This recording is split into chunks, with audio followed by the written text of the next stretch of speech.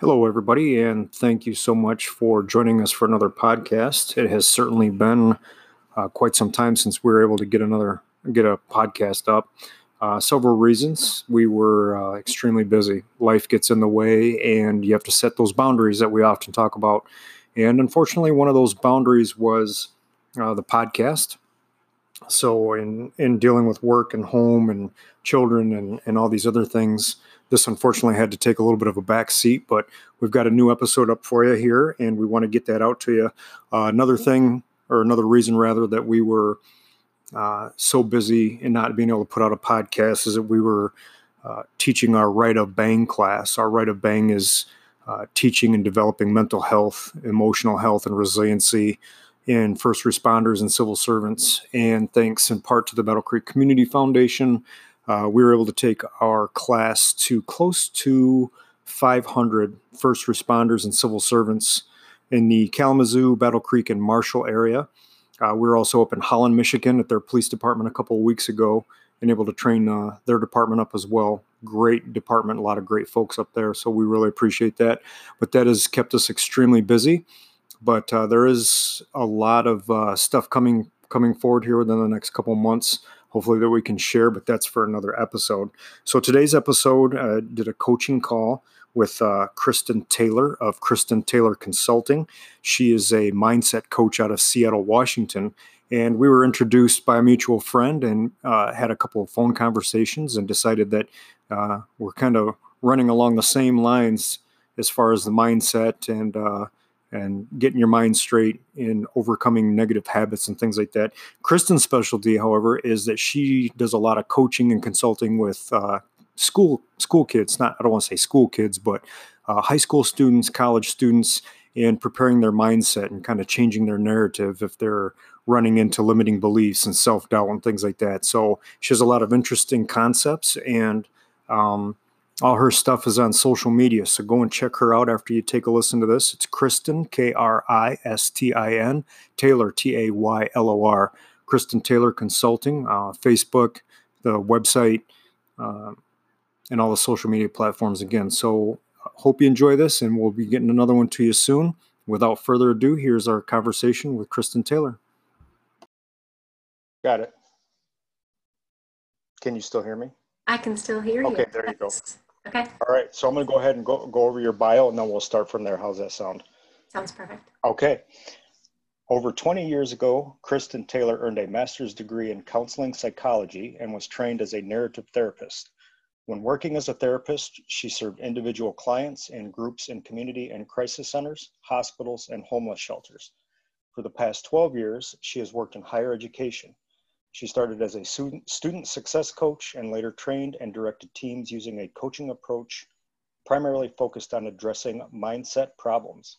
She has developed her own narrative coaching method, an amalgamation of strength-based coaching and narrative and cognitive behavioral approaches to managing anxiety, stress, change, and inspiring personal transformation.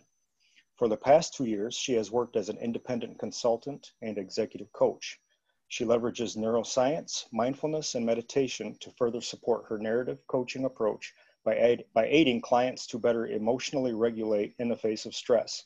She has authored a book called Remind, which delivers this approach directly to the reader. Remind is currently being taught to college students, but is available to the general consumer through a Kickstarter campaign. Kristen, thank you for joining us. You're very welcome. Thank you for having me. Yeah, absolutely. So before we talk a little bit about your background, we connected through a mutual friend when he had given me some of your information about mental health and a little bit of coaching that you had done. And when what had popped out was the mindset portion of it. And I'm really big on that when we do our classes and whatnot. So if you could tell us a little bit about your background. I know we talked about some of it in the opening here, but from your own words. Yeah. Well, a lot of it, as you just mentioned, comes from my training as a therapist. But then most recently, it's working with students and also training other coaches to work with students.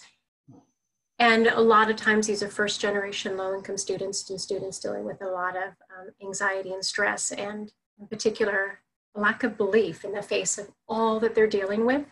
that they can be successful.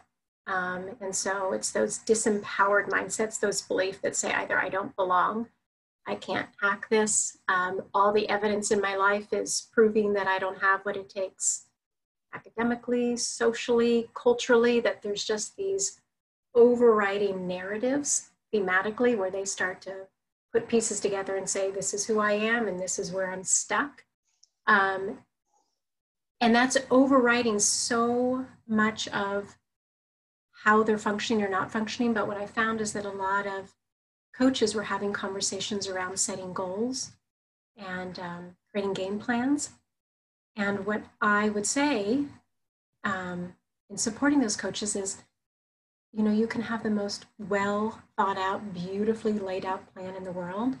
But if this student is in a disempowered mindset and doesn't believe he or she can navigate the terrain ahead, it doesn't matter how good the plan is. You gotta address what's going on between their ears and in terms of their ability to emotionally self-regulate and start to identify the ways in which they are believing that what it's in narrative, it's considered the problem-saturated story. Okay. Yeah. So yeah, when you talk about setting goals, it reminds me a lot of if you've ever read the book Atomic Habits by James Clear. Really good at the goal is the end, kind of the end game, and the reason we fail at so many goals sometimes is because we don't learn how to navigate through the process. So yes. Yeah, it taught me a lot about goal setting and things like that as well. So yes. Especially when it comes to kids, having two teenagers was another thing. When you talked about coaching kids, and the last time we spoke about you know, they have all this stuff being thrown at them, and then when they run into a problem, they don't know what to do because they've got everything thrown at them, and at the same time they're trying to figure out their identity, and then they're living under this peer pressure. So yeah, it's a lot. Yeah, that sounds like some good stuff. So you started coaching, so we want to talk a little bit about the book. How did the book come into being? You decided to write the book Remind. Yeah. So tell us a little bit about that. Well, it was a whole lot of serendipity coming into play. So I had recently started my own consulting business, and I had a number of clients within higher ed that I was working with. And I'm training these coaches, and it's time intensive, it's resource intensive, it's money intensive, and they don't have my background. And even as much as I'm able to work with them, they could get better, but they would often miss a lot of opportunities and miss a lot of cues in terms of driving behavior change for students. And so I was just left scratching my head going, okay, number one, this is really, really hard work. And as my own business person, I'm thinking I do all the sales, I do all the marketing, I do all the operations, I do all the, you know, and I'm like, this is exhausting. And I want to drive an impact, and I'm doing this in these small little ways with small little organizations, nonprofits, and schools. And I thought, how can I really impact more people at scale? And so I met with a gentleman out of a state university, and I just said, this is my approach. I need your feedback. I want to get this to more people. And he said, you know, this really ought to be a course. Are you an instructional designer? Of course, I said, I am not. But he said, that's the direction you need to go. And then, like I said, serendipity, like a month later, a gentleman by the name of Jason Konesko, who is the CEO of Perceivant, I used to work for him or in another capacity, and he called and said, hey, I've got an opportunity for contract work with an organization called Perceivant. And I said, well, what do they do? And he said, they make courses. And I was like, well, I cannot believe you just said that, because as a matter of fact, I have all this content that I'm working on, hoping to create a course. And so we met, they understood the importance of what I was talking about. And really what I'm talking about, Aaron, is social emotional learning. Okay. And it's really saying that people are not just people who create goals and start school and navigate careers and relationships. People are emotional beings. People are emotional sense receptors. They're experiencing the world, and the world is really challenging and difficult. And I just think of all that you shared with me before we started recording. Yours is extreme, but in terms of the amount of stress and adversity and challenges just in navigating life, we're not taught or given the coping strategies to learn how to manage this so that we can put our best foot forward and be more aligned with our goals and our values and our strengths and our desires, so that we can negotiate those relationships both with other people, both with challenges, and mostly to ourselves. Uh-huh. Yes, students need this because they're at this critical point in their lives where they're becoming adults and they're navigating new territory and a new sense of self. But I really posit that this book is for anybody. If you are dealing with relationship stress, if you are embarking on a new career, if you are navigating anything that's important to you but creates hesitation, fear, habits like procrastination, it gives the skills to know how to more intentionally write a narrative, meaning there are two things that go into this. Number one, it's recognizing what I said before. Are you caught in what is considered and named a problem-saturated story? Are you looking through a lens that just looks at the deficiency? Or are you looking through a lens that looks for what are called exceptions to problem-saturated stories? Times that defy the problems, times that say, well, yeah, maybe you procrastinated this many times, but when you get to work, how is it that you get your crap done? That lies in the face of procrastination. It is within you. And how can we begin to bolster that, begin to amplify that? Because that's where neuroscience comes in. Where the thinking patterns go, the neurons fire, and the pathways get carved more deeply. So we want to engage people in a more deliberate process of creating better habits with science to back it up and with support. And also learning how to recognize feelings, express feelings, increase the vocabulary around feelings, employ breathing techniques when you get what I call a limbic hijack, like, you're stressed and suddenly you're all amygdala, all limbic system, and it's how do you decompress and get into your prefrontal cortex so that you are, again, more intentional with who you want to be in this world, how you want to care for that. So I could talk about this forever, but that's some of what it is. It's very practical skills to navigate being a human being who has emotions, which is all of us. Yeah, perfect. So when we had, again, going back to when we spoke before, a lot of the things that you talk about and that we address, also the breathing to settle into, we're always in fight or flight, changing the mindset, the neuroscience, and that the mind has to be the starting point. So obviously when I was going through everything I was going through and off work, I was looking at a lot of books. I didn't really get into the self-help books so much because I knew that I knew what I wanted to change and what I thought I needed to change at that time. So when you tell us that this book is kind of for everybody, as far as like the self-help book, what would be something about Remind that would stand out a little bit from all the others or some of the other self-help books out there, as far as the approaches to managing those emotions? Yeah. Well, what I like about what we brought together, when I say we, I talk about my publishing company, Perceivant. It's the holistic nature of it. So yes, it's the cognitive, and it's taking my coaching approach. So it's asking different kinds of questions, and I'll unpack that in a moment. It's adding this cognitive element to a coaching approach. It's the neuroscience, it's managing emotions, it's mindfulness and meditation. And it's very personalized. So that it has a companion notebook that goes along with it. And so let's say, I'll give an example, I think will make it a lot easier. Let's say, and everyone, I call them mindset problems. So to make a distinction, there are situational problems, which we all have, some to a much greater degree, unfortunately, than others. And then there are mindset problems. Let's say the situational problem is finances. Let's say you're really struggling financially.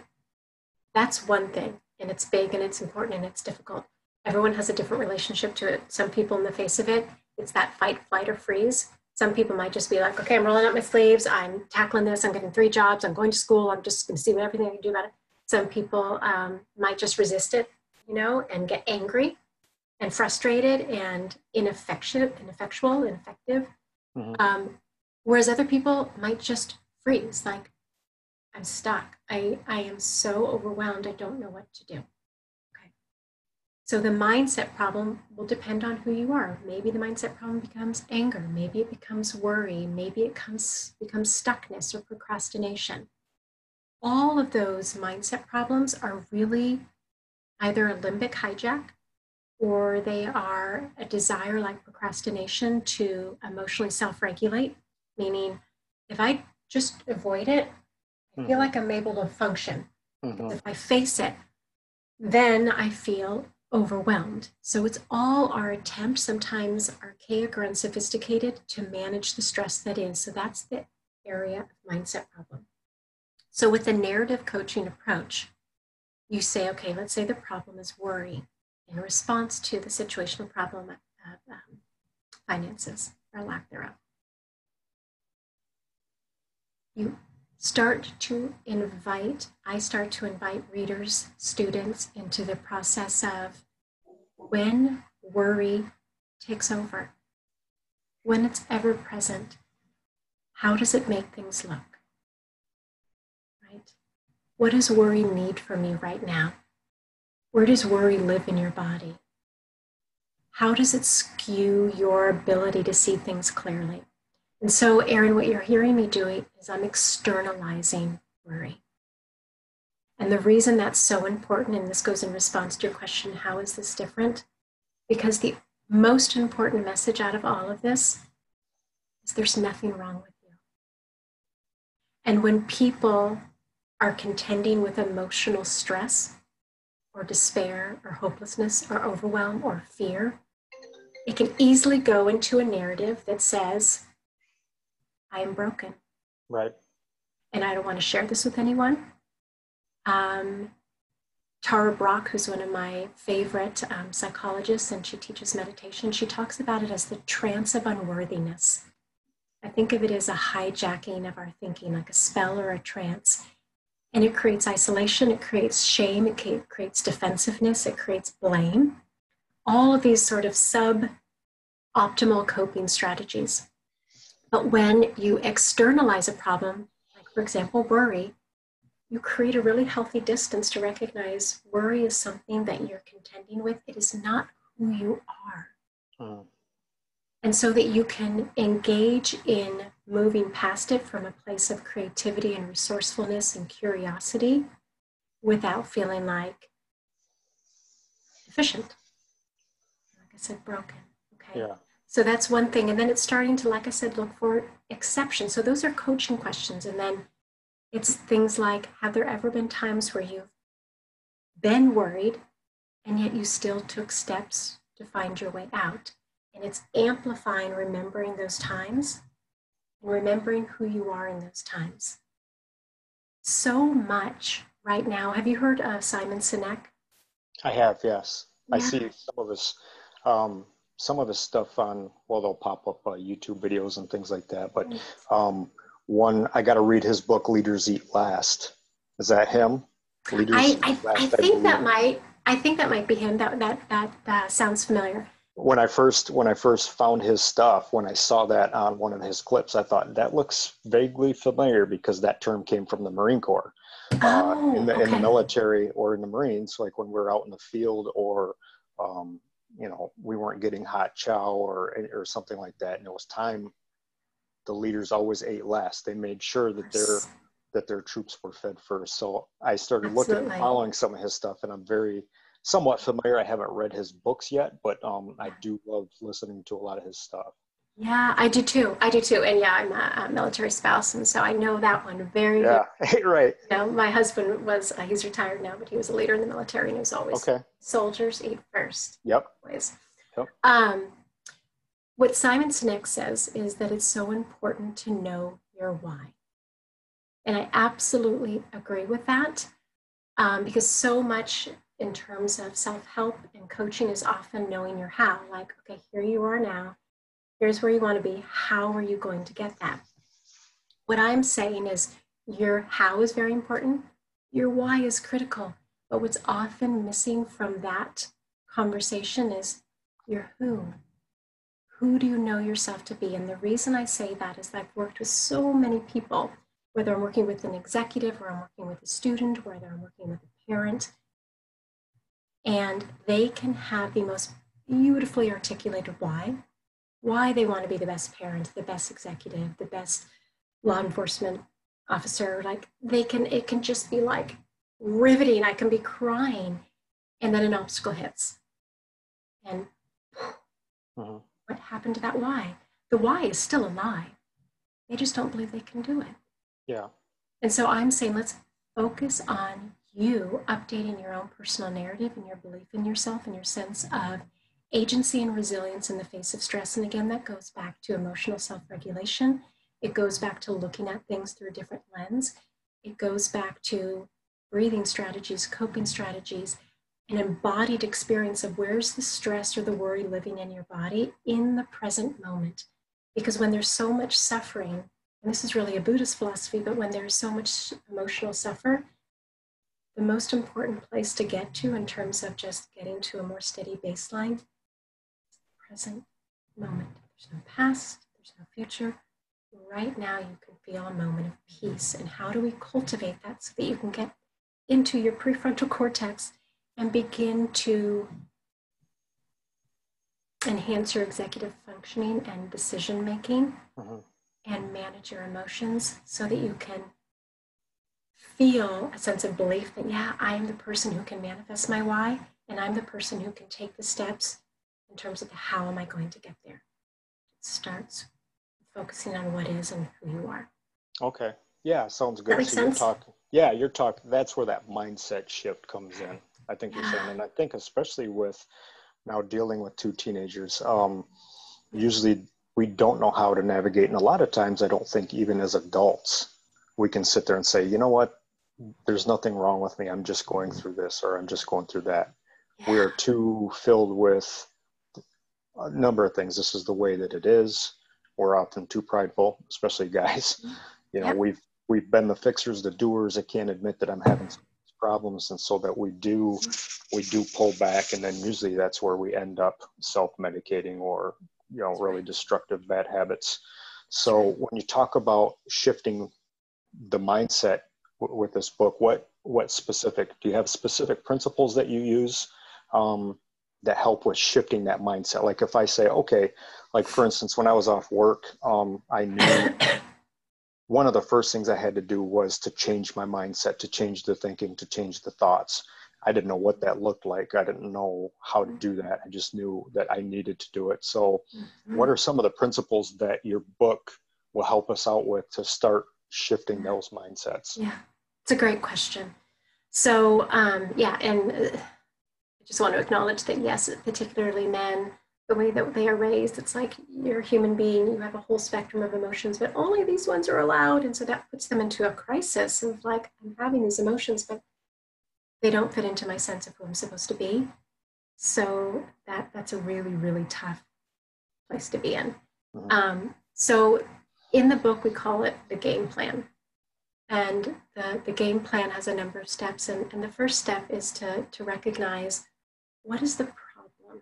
So you have to name it, you know, name the mindset problem. And that's why I make such an important, like, yes, the situation might feel crazy, but your ability to navigate the situation is going to be directly influenced by how you manage the problem. And so I don't even care what people call it.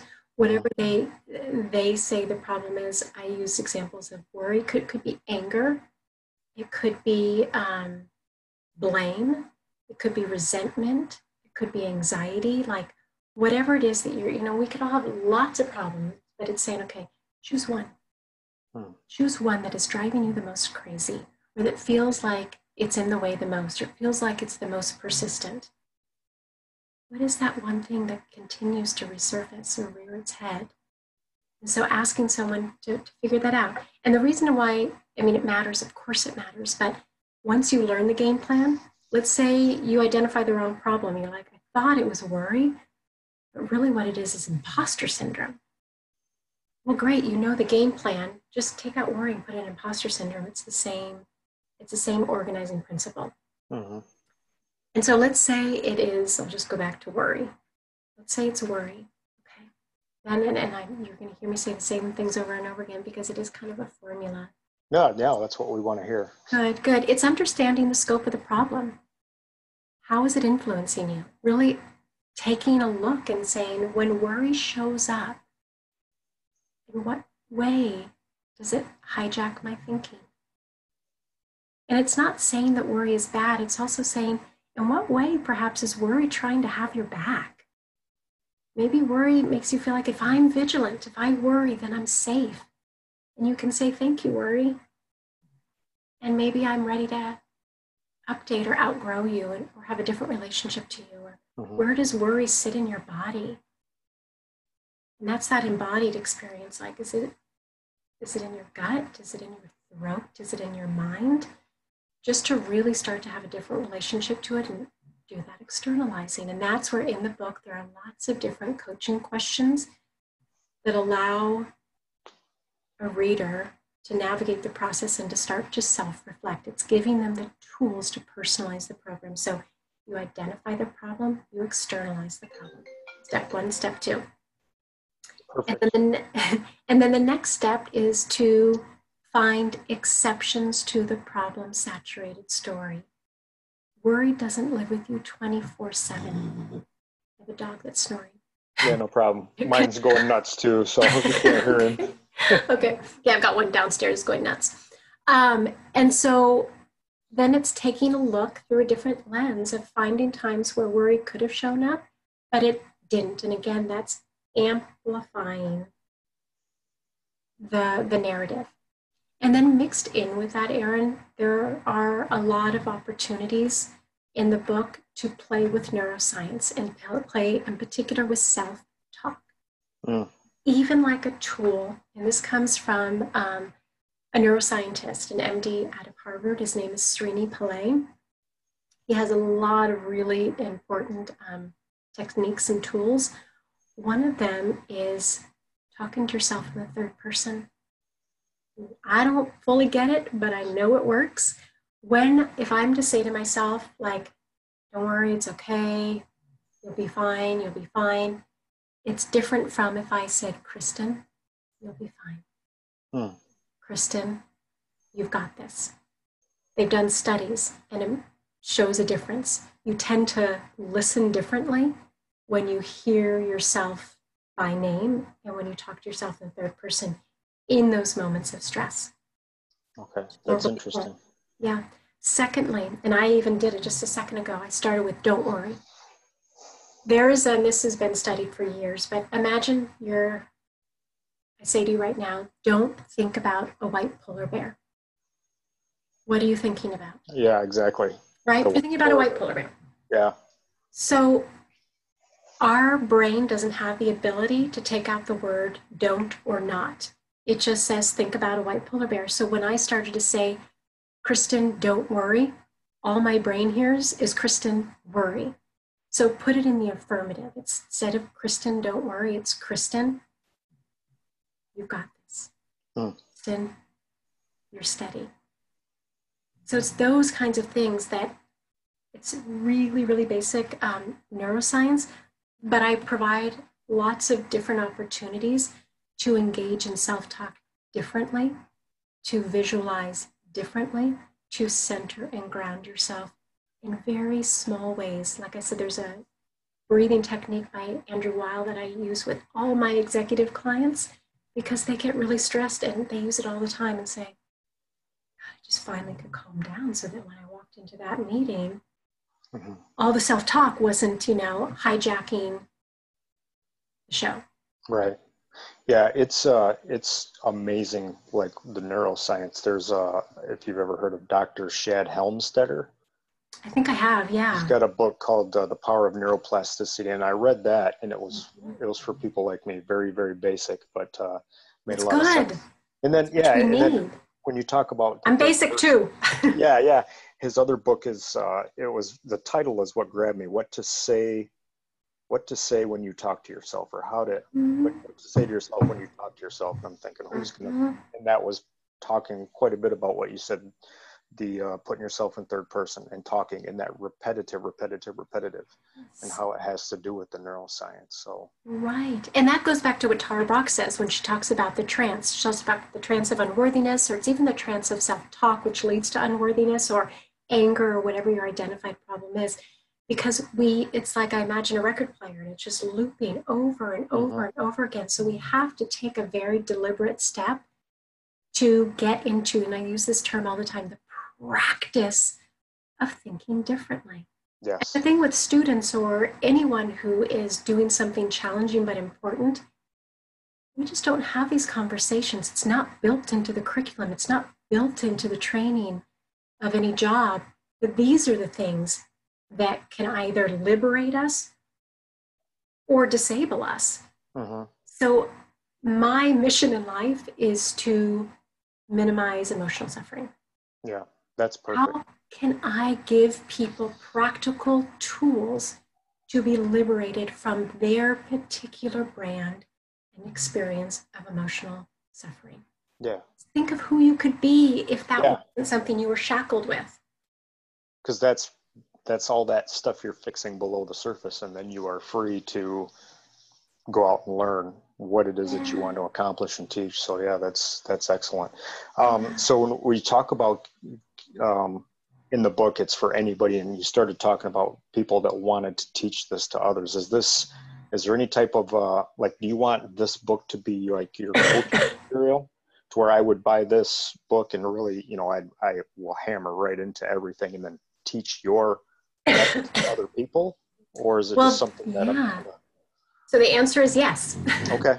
So it's all, So the idea for this book, and this just when I think about sort of the arc of where it is and where I hope it will one day be, we are starting in the colleges. And so in the colleges, it's direct to student, and it has all of the instructional design and instructional components handed to the instructors so that they do not need to be an expert in narrative coaching to teach this course. Similarly, we also want to just get this book and this notebook, this accompanying notebook, so that people can practice. We want to get this into the hands of the consumer. Anyone who's living and breathing and has emotions, we want to get this into the hands of them. But yeah, I'm in conversations just at the beginning we are to learn whether for people like law enforcement to help in initial training, to give them the skills to learn to manage their worlds as they're contending with so much stress. There are few places where there just aren't applications. We talk to people in terms of sports training for kids. I just become more and more pleased with more people saying, oh my gosh, that would really work with my industry, or that would really work with my family, or that would work with, I have, like I said, I have clients from all walks of life. So back to your point, let's say it was in law enforcement, there would be the sort of instructor manual to equip a person to be able to invite people to engage in the process. So that they don't need to become an expert in the way that I am in terms of narrative coaching, but they would have all of the material and the content and the processes and the practice guidelines to enable to facilitate. So the teacher's manual. Teacher's manual. You said that way better. I said it long. Yeah. Said it better. I was trying to think of what we call it back in school, the teacher's answer book that we would always try to copy from. There you go. So I've asked you a lot of questions about it. Is there anything else that you want to add? Because towards the end of our conversation, I want to really direct people to where they can get their hands on these materials. I know you've got a Kickstarter campaign. Well, that's going. closed. Yes, We have been so busy. You yes. have going on. And again, I so appreciate you carving out the time and all that you have going on to meet with me. So the Kickstarter has been completed. It's going to perceivant.com. It's PERCEIVANT.com. Okay.